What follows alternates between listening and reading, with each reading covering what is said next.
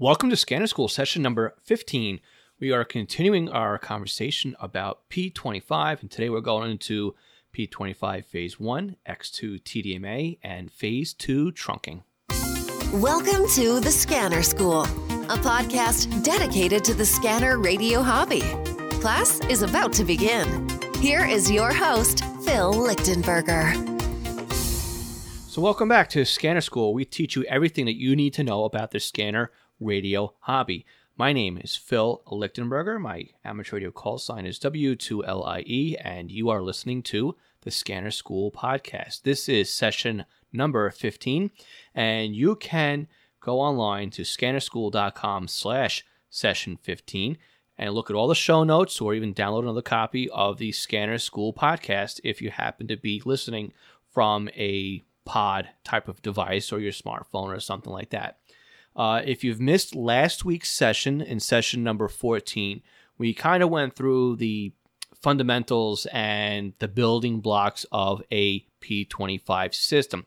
We're going to cover a little bit of that this week, but if you want to go back, if you didn't listen to last week's episode, I would recommend going back to session 14. And again, you can do that by going to scannerschool.com/session14. And you'll be able to pick up on some of the basics of P25 systems. But we're going to touch on just a little bit of that this week, and we're going to start right from the top where we kind of started with session 14 about what is a P25 system. So, again, quoting from Wikipedia and the Daniels P25 guide. And again, this is for the benefit of those who didn't listen to last week's session. Project 25, or P25, is a set of standards produced through the joint efforts of the Association of Public Safety Communications Officials International, the National Association of the State Telecommunications Directors, selected federal agencies, and the National Communications System, and standardized under the Telecommunications Industry Association. The P25 suite of standards involves digital land mobile radio services for local, state, and national public safety organizations and agencies. Again, this is the definition from Wikipedia, which I believe was lifted from the Daniels P25 guide, which is now owned by, Codan Radio. Okay, so with that out of the way, we now know that P25 is a set of standards, right? Which means that you can have multiple different manufacturers of radios on the same system. There's building blocks. Each can be from its own manufacturer, so you're not locked in to say if you buy a Motorola system, the entire network has to be Motorola, or if it's an E.F. Johnson system or Harris. That's not the way that P25 was built to work. It was built so that you can take like a Zetron console and a Harris this and a Motorola that and use E.F. Johnson radios out in the field if you wanted to go that route. They were all supposed to be able to be interoperable between all the pieces of equipment. So with that said, if you're using something that's specific to a particular manufacturer, like a proprietary type of technology or solution, and we're going to get into that in a second here, that is something that is outside of the standard, and yes, that would lock you into that manufacturer for whatever it is that you are looking to use. So there's also a couple of things that we need to remember here about P25. Now again, this is a digital network. Everything on here is packet-based. It's not an analog. It's not voice in the sense that you and I listen and hear voice. It's all digital. And that's what makes P25 different than the older systems. And that's also what makes P25 cost a little bit more money when you're looking at buying a scanner radio. So there are a couple of codecs or voice encoders and decoders that are used, and they are licensed by the Digital Voice Systems, Inc., which is abbreviated by DVSI, or Delta Victor Sierra India. And they own the rights to IMBE, which is improved multiband excitation, and AMBE plus 2, which is the advanced multiband excitation as well. When a scanner manufacturer creates the hardware, and puts that chip in there, they have to license it. And who in the end ends up paying for the license? You and I, when we go out and we buy a radio to use. Let's start a little bit at the beginning here when it comes to programming P25 into your scanner. So let's talk about the simplest way, which is a conventional P25, and we'll build upon from here. So in session 14, again, scannerschool.com/session 14, we talked about conventional P25. And in session 3, we talked about PL, DPL, and NAC. So in conventional P25, we use network access codes, or NACs, to either filter ourselves on the system or get onto the system, right? It's basically the P25 equivalent of PL and DPL. So a NAC is a 3-digit hexadecimal number. It's a 12-byte string that goes over the air before the voice packets begin. There's 4,096 possible NACs that can be used. And there's 3 special NACs out of all of those. $293 is the default NAC when you're programming in something into the radio for the first time. There's $F7E, which is Foxtrot 7 Echo, and that's basically a CSQ, whereas any NAC, no matter what it is, if it's received, if your receiver is set to that NAC, your receiver is going to open the squelch for it.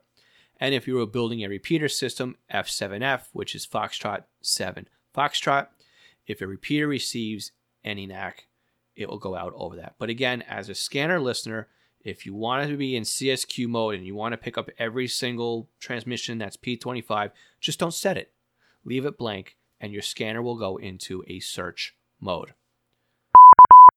So let's talk about P25 trunking.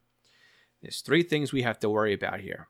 Phase 1, Phase 2, and X2 TDMA. Before we get into that, let's really talk about when you set up your scanner. Obviously, you're going to do kind of the same methods that you would be using for an EDAX or Motorola or LTR, right? On Unit in the World, you're going to need to create the systems and then the sites, and inside the sites, you're going to put all your frequencies in. On the Whistler, the GRE, and the Radio Shack line, again, you're going to build a site within a system with all the frequencies in there as well.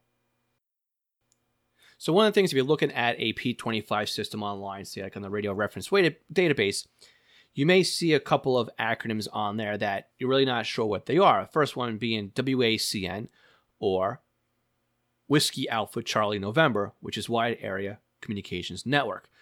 This WACN, which I hope I'm pronouncing correctly, identifies the entire network. You also had a system ID, which identifies the system. So the system and the WACN together identify the entire system itself. And within that, you have multiple sites, and each site can have an ID as well. So just like Motorola Type 2, you can go ahead and just program in the control channels or the alternative control channels on a P25 system. There is no need, though, however, to put in a band plan or any of the voice channels, because what ends up happening with a P25 system is part of the protocol over the air. It identifies all of the information that needs to be out there for an end user to get onto the system as part of the interoperability part of the network. So what happens is you'll get the WACN, the system ID, the protocol it's using, if it's using phase 1 or phase 2, you'll get the band plan on there. Will all kind of go out over the air so that if a roaming radio needs to get onto the system, it's able to do so. At least that's the way that I understand it. So let's talk about phase 1. So phase 1 is basically like using the entire frequency the way we consider it when dealing with the analog world, right? One transmission hogs the frequency for the entire time that it's transmitting, and then when you let go of the PTT, when the user drops the carrier, the frequency is then idle. And that's the way that phase 1 works. It's basically when you transmit, you're tying up the entire 12.5 kilohertz bandwidth of that frequency, and it uses FDMA access, which is Foxtrot, Delta, Michael, Alpha. Now, FDMA is frequency division multiple access. And really what that just means is what we just spoke about. You're tying up the frequency for the full time that you're transmitting. End of story. Phase 1, one user at a time on a frequency. Now, if you want to start getting really technical, what ends up happening is it uses C4 FM, which is continuous 4-level FM. And again, the acronym being Charlie number 4, Foxtrot, Michael. It's basically 4 symbols that are transmitted. And the way that these symbols are transmitted is done so by changing the actual frequency. And when the frequency changes, it indicates there's a new symbol. I know it's a little bit difficult, but for those of you who kind of understand how this works, good, maybe you can explain it better than I can. It's really difficult to try and describe this, at least for me, verbally.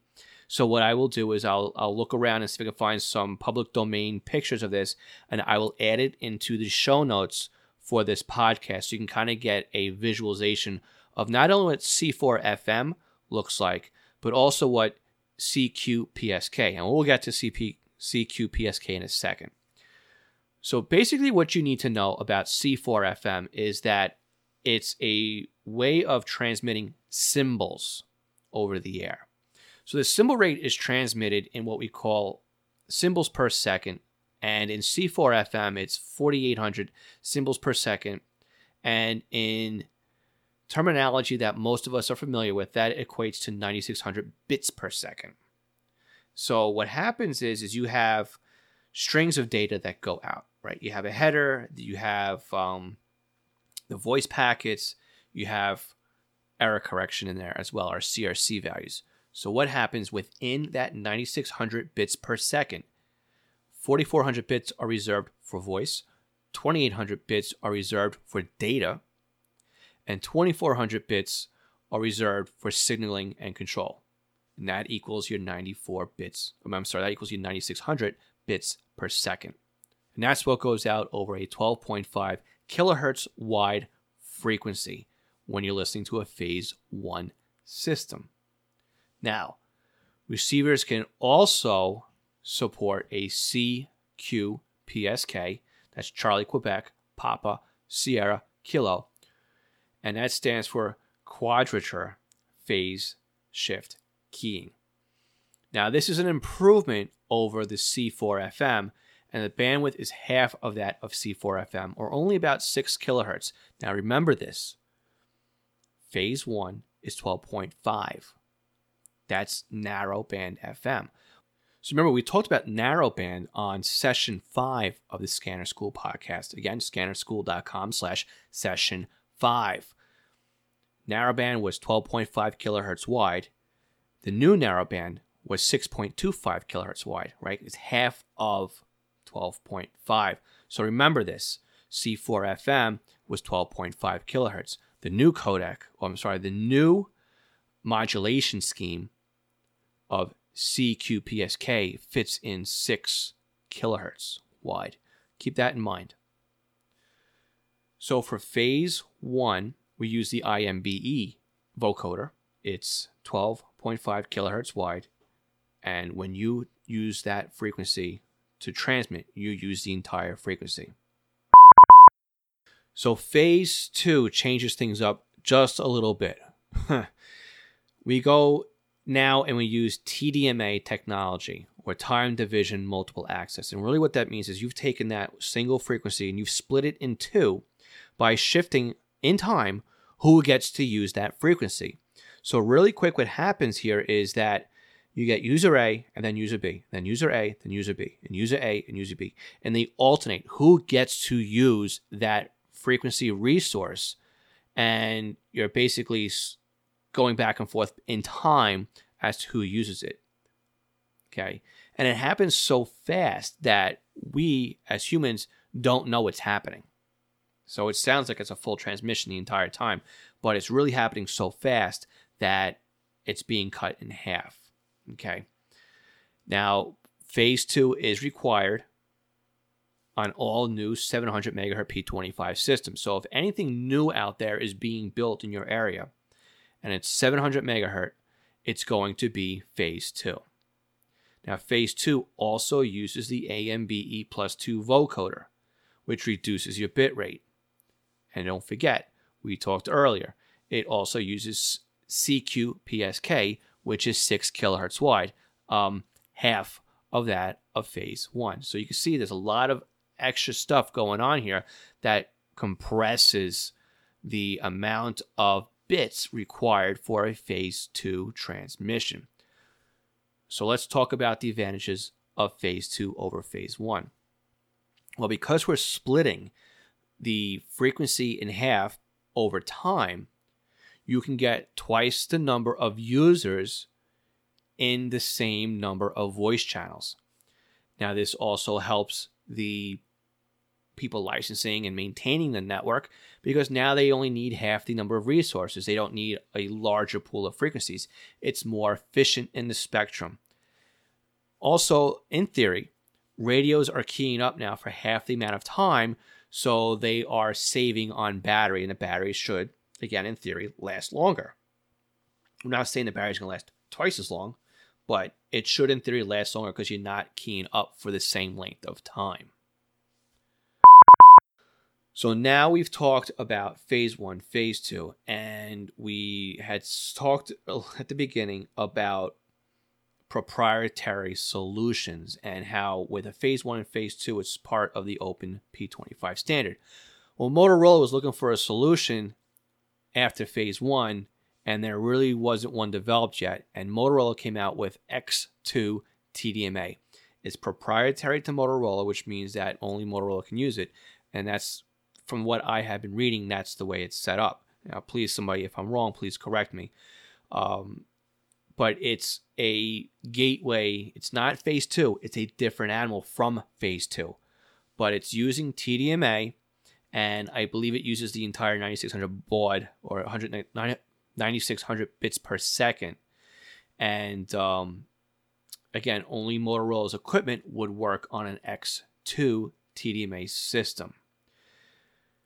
So here we go. We've now talked about Phase 1, Phase 2, conventional, X2 TDMA. What does that mean for your scanner? Well, if you had a scanner that was a trunk tracker type 3 that allowed you to do LTR, Motorola, and EDAX. Well, now you add P25 on top of it, and you've got a type 4 scanner. You want to add on Phase 2? Welcome to type 5. All right, trunk tracker 5 is where we're at now. So let's talk a little bit about how to improve your P25 reception. Now, a lot of the problem that scanners have is simulcast issues, whereas if you receive multiple, in a simulcast setup, right, you have multiple towers simulcasting the same transmission over the same frequency, and that can cause a problem due to timing delay on scanners. One of the things that you can do is get off of an outdoor antenna and bring your antenna inside. This way you're only on one site. Or you can get a Yagi antenna and point it away from another site. You can add the attenuator onto your scanner, would kind of do the same thing as well. Now, if that is not your problem, sometimes what happens is there's settings inside the scanner that adjust the P25 threshold. So if you have a good decode rate on your scanner, and again, this won't fix anything that's a bad receive rate, but this will help to improve your decode rate, which should make it sound better to you. And there's 3 settings on a Uniden scanner, and this is called the P25 threshold. There's a low, a medium, and a high. And the scanner can be set up for an automatic, where it hunts down the best values by sampling the transmission every time it keys up. So as the transmission stays on longer, it will eventually settle in something that works fine. But every time the transmission keys up again, it starts all over again at the default value and has to single down or has to work its way into a good value. There's default, which means it stays at whatever the default value is and never moves around and tries to figure it out.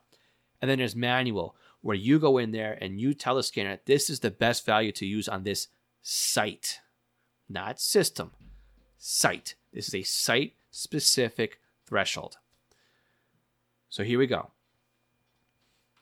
What this means is it's a way of fine-tuning the voltages that are required to get a good signal. So as you change the threshold, you are kind of, say, opening and tightening the squelch if this was an analog system. All right, it's a way to think about it. And you are kind of, as you go down the scale, you are raising the lower limit and you are lowering the higher limit, bringing your window or your filter closer together. As you go higher in the numbers, you are widening your filter, making the threshold value larger.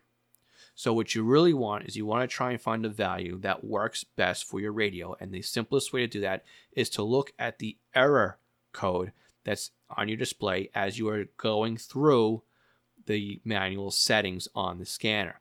Okay. Now, the best way to figure out how to do this for your particular scanner, again, if you're using the Uniden, is check out Mark's Scanners. And you can go there really quickly by going to scannerschool.com/marksscanners, and we'll redirect you to his website automatically. We'll also put a link in the show notes to Mark's Scanners. He did a really great write-up on how to do this. Now, if you are using Whistler and GRE or Radio Shack, it's a little bit more cumbersome to do so. And there's 3 settings that need to be set independently of each other. First, you need to start with your ADC.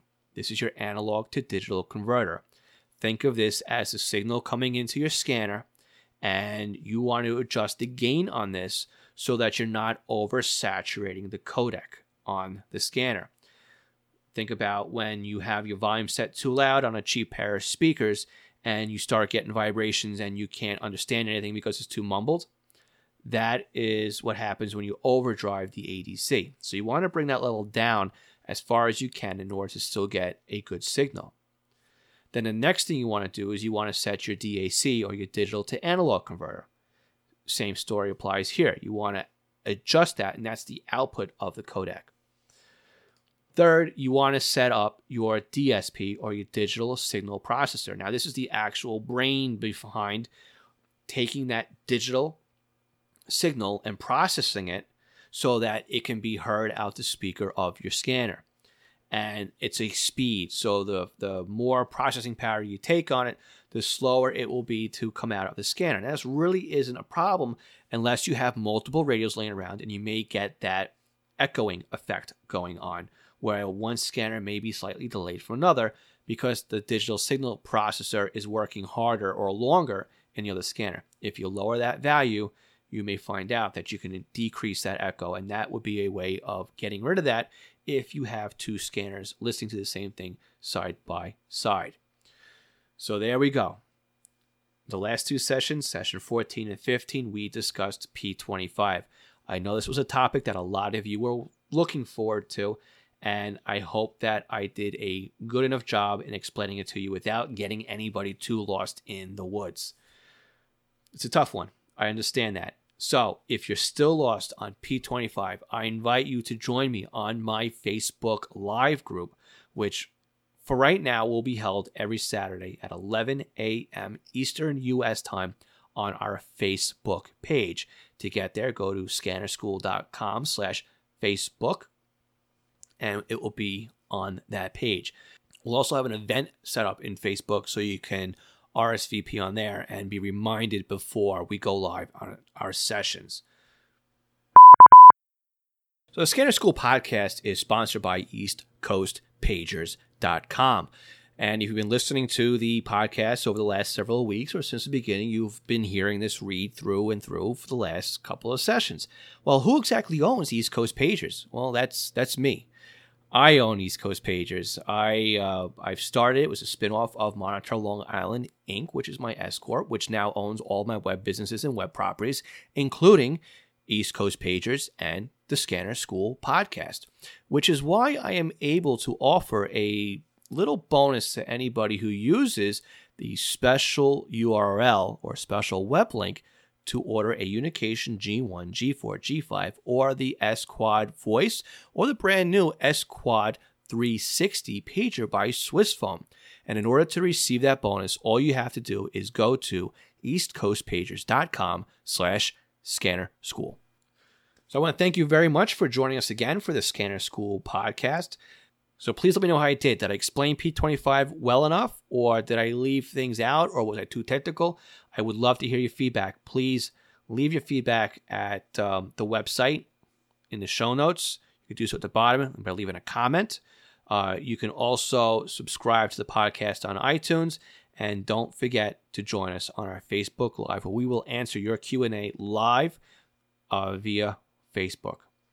So again, thank you so much for joining the Scanner School podcast, where we teach you everything that you need to know about the scanner radio hobby. We'll see you next week on session 16, where we review a couple of P25 scanners, and I'll give you my recommendations as to the scanner or scanners that I would choose if I was in the market for another scanner, which of course I always am.